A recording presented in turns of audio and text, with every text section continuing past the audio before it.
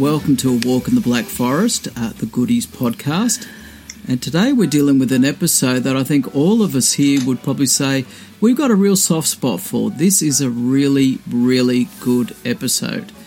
And with the crew here, because I haven't introduced the episode yet, we have Todd from Podcast Central. So g'day, Todd. How you going, Master? Good to be back again. Yeah, good stuff, mate. Fiona, you look very comfortable. Hello, everybody. And we have, now, do I call you Barjas or do I call you something else? Oh, you can call me whatever you want, Paul. All right, dickhead. Okay, no worries.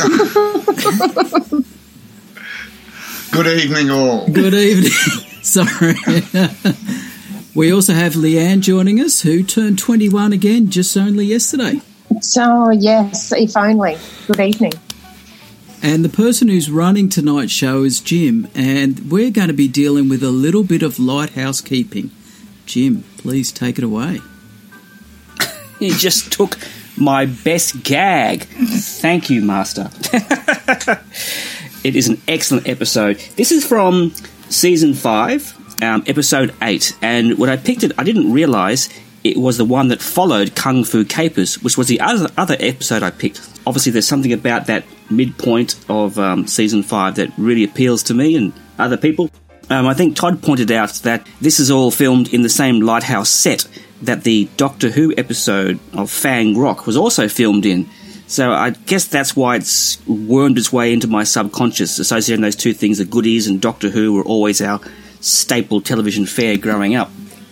The scene begins in the lighthouse, the Jolly Rock Lighthouse, the notorious Jolly Rock Lighthouse. There's a flying fox contraption.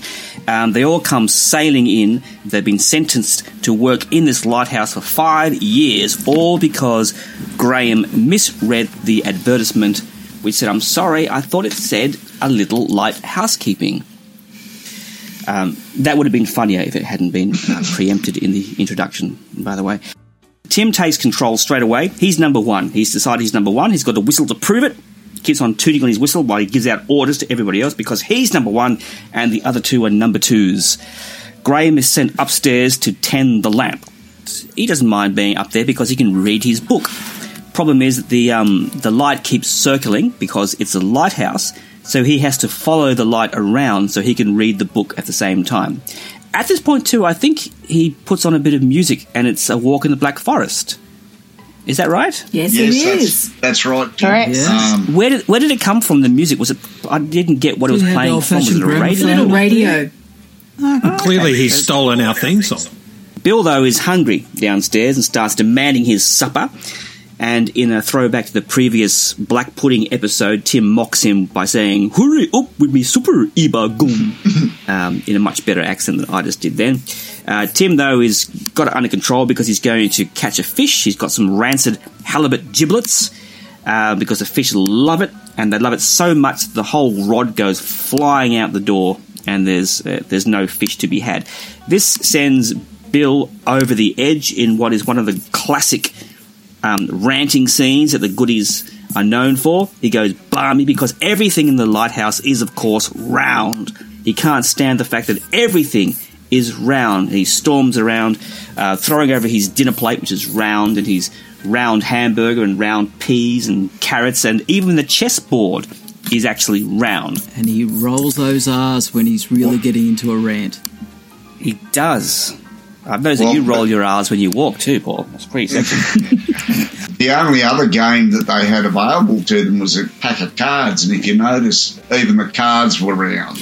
He feels better after his rant, and Tim has made him a lovely lemon meringue pie. Bill says, "Oh, really? What shape is it?"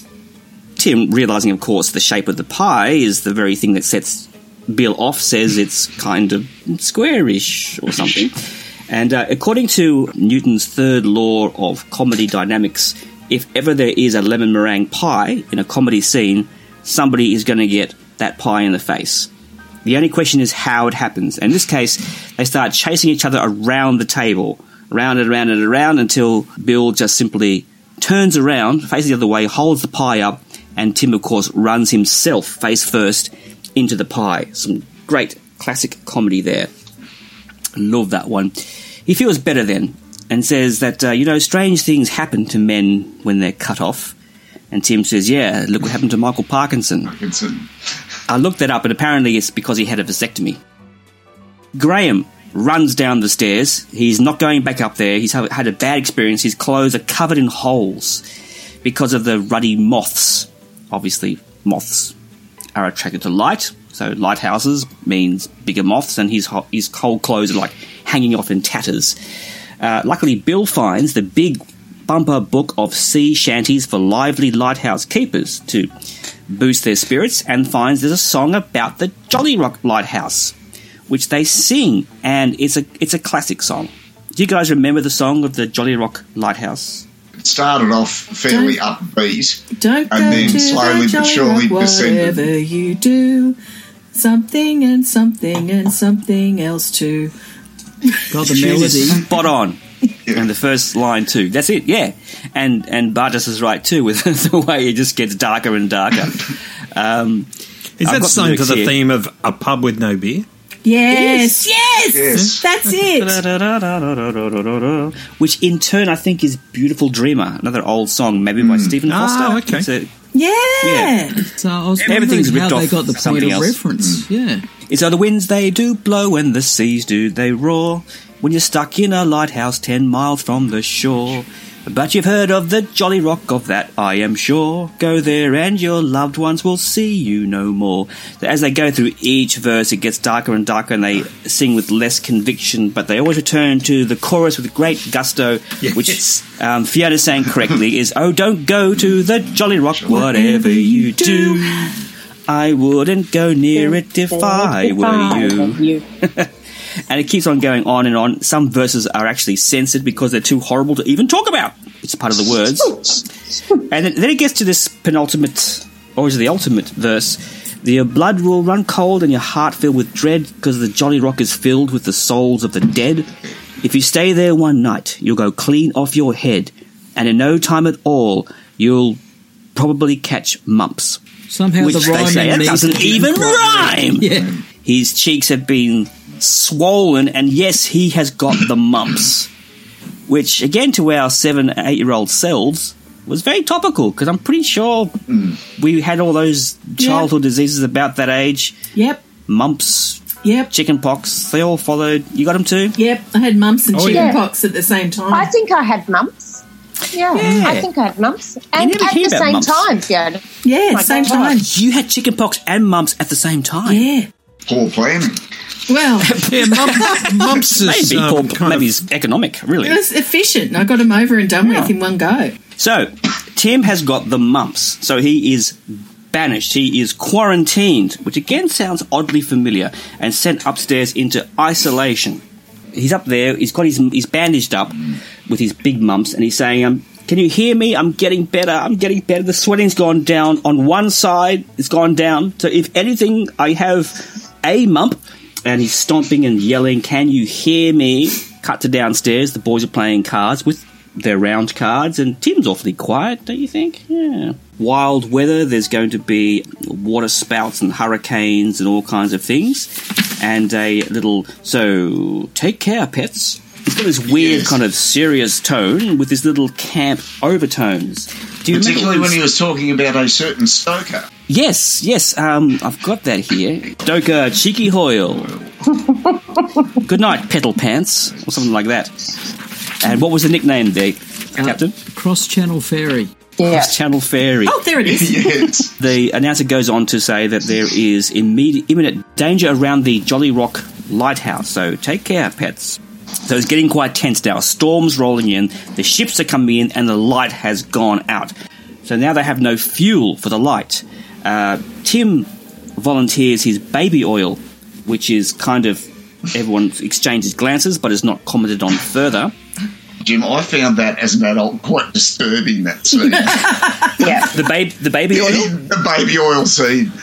Oh, it was 'Cause, very you know, disturbing. as a young person, it just went straight over your head. But as an adult, I found Yeah. that particular scene quite disturbing. Oh, as a young person, you think, ha ha ha, baby. That's all you think is funny, baby. Or he's such a little baby. But yeah, I know what you mean. And he's got a rocket to warm the ships, which is a great idea, the rocket to warm the ships, but he lights the rocket inside the lighthouse. Graham, though, has found a foghorn which should keep the ships safe. He turns it on. It works brilliantly, except it won't switch off, which is driving everybody crazy, so they smash it to bits. So I think Graham resorts to a megaphone. Tim's mumps have gotten worse by now. He gets more stressed. He goes into one of his classic fits. Just when he gets calm, there's another loud foghorn blast from just outside the window because the ships are now very close. This ship is the Britannia. Tim is struck because the Britannia would probably have her, the Queen. And sure enough, a white-gloved hand comes in and gives the royal wave inside the lighthouse.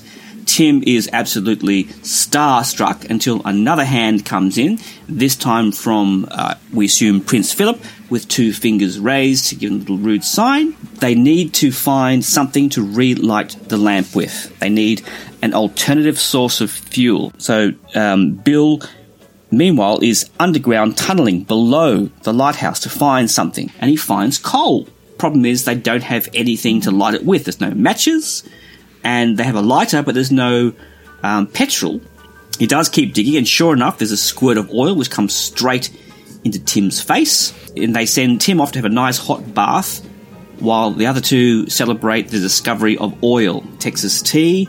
I don't know if anyone else sort of noticed it, but when Graham got the second squirt in the face, I don't think that was scripted, because he almost lost it when he got the spray in the face. And he started with that, this is 5-star oil. But just before that, when he got the first one in the face, he wasn't expecting it. And it really stood out in that scene. Well, there was one line that followed that was a little bit... Yeah, exactly. So no one's going to repeat it? No. We'll leave that back in the 70s. Yeah. Yes. And, well, look, if anyone's really interested, I'm sure they'll be able to look up the episode themselves and see if they can pick what the phrase was. And they can contact us at, what's the address again? It's goodiespod@gmail.com. Or they can jump on our Facebook page at A Walk in the Black Forest, The Goodies Podcast, or at Goodies Pod on Facebook. So what was the racist complaint that Graham made in this episode? Please send your answers to GoodiesPod. And you could win a night out with Paul. What's the second prize? 2 nights out with Paul. 2 nights out with Paul. And a knock at the door from Asio.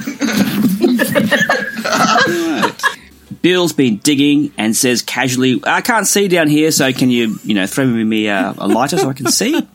And he lights a candle right down there where all the oil is. Both Graham and Bill realise at the same time that wasn't a good idea. Bill comes up. Graham, I shouldn't have lit my candle, should I?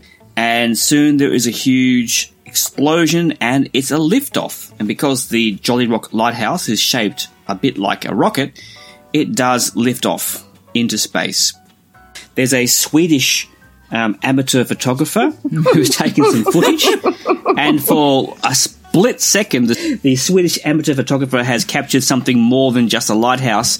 It was a heavenly body. It was, and apparently that was actually censored in Australia when it first aired. Yeah, we've said this before, that in Australia we never saw any of the nudie bits.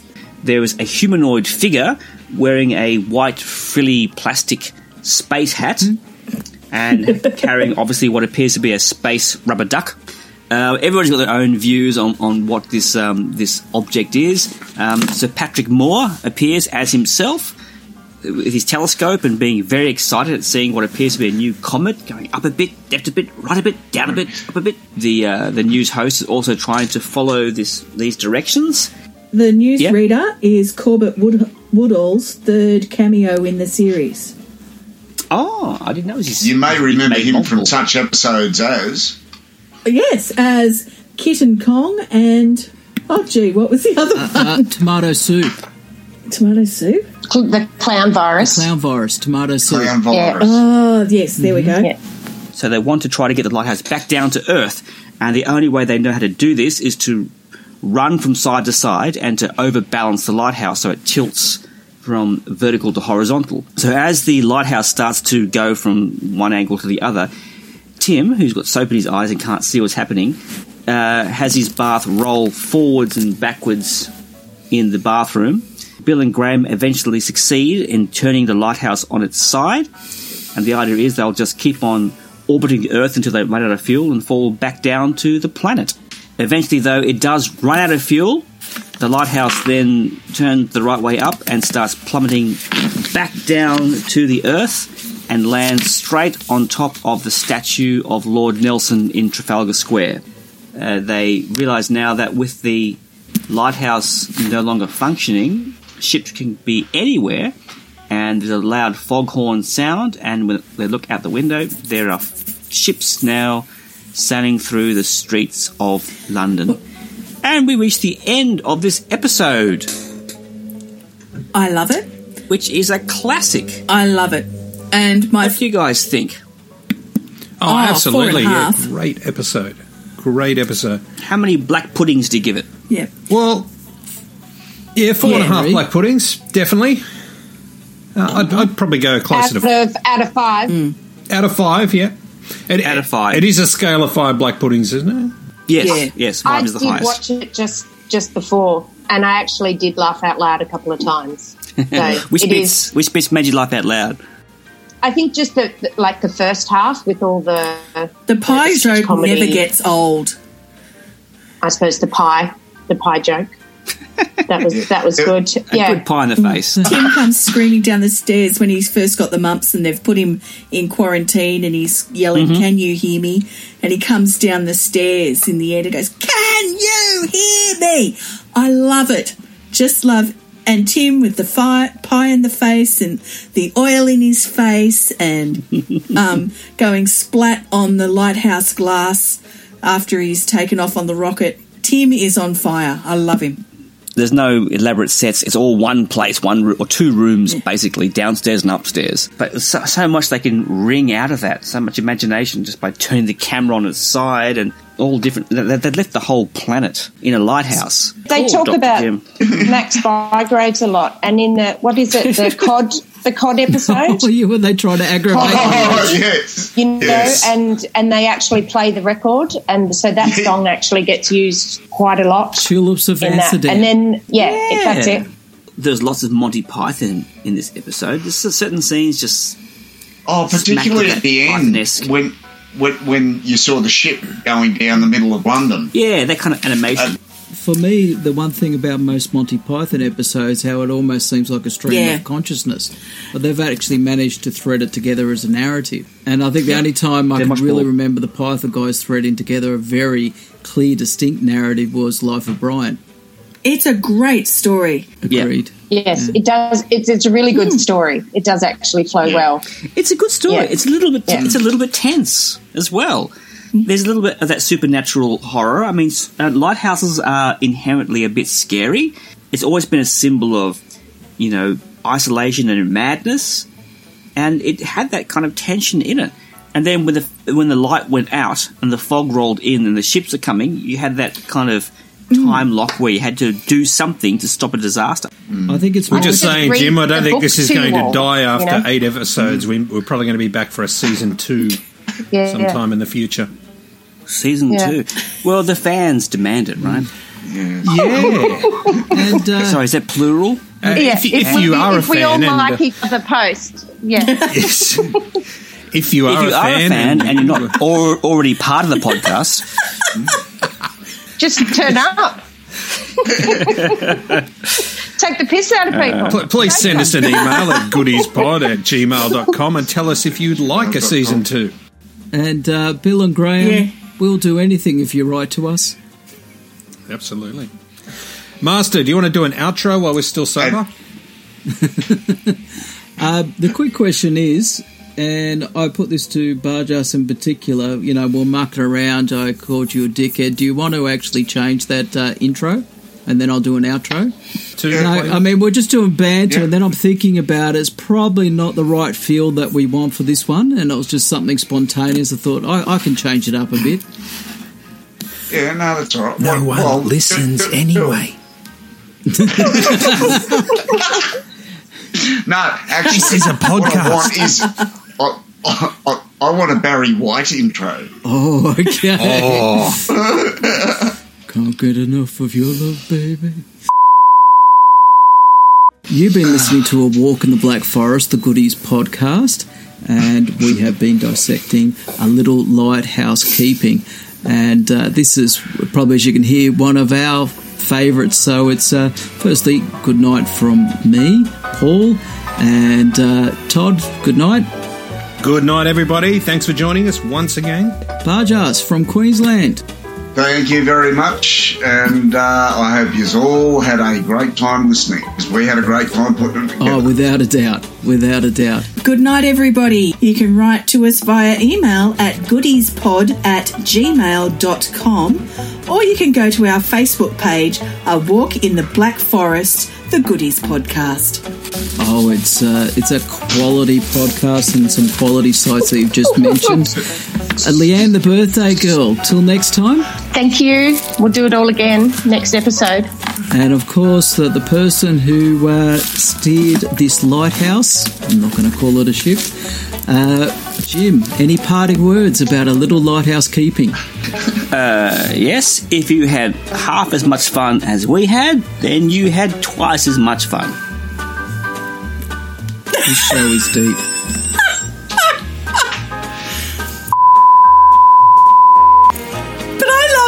Every time Paul said the name of the episode, he took Jim's joke. Every single time.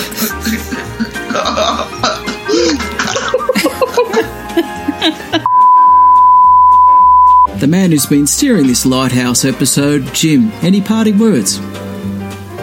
Yes, I hope you've all got a little light housekeeping to do. So, and Jim, who has been running this lighthouse, Jim, what would you like to say to round off the episode?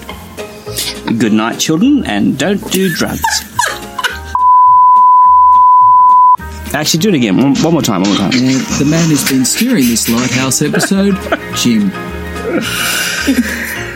Thank you for joining us. I must go now because I have a little lighthouse keeping to do.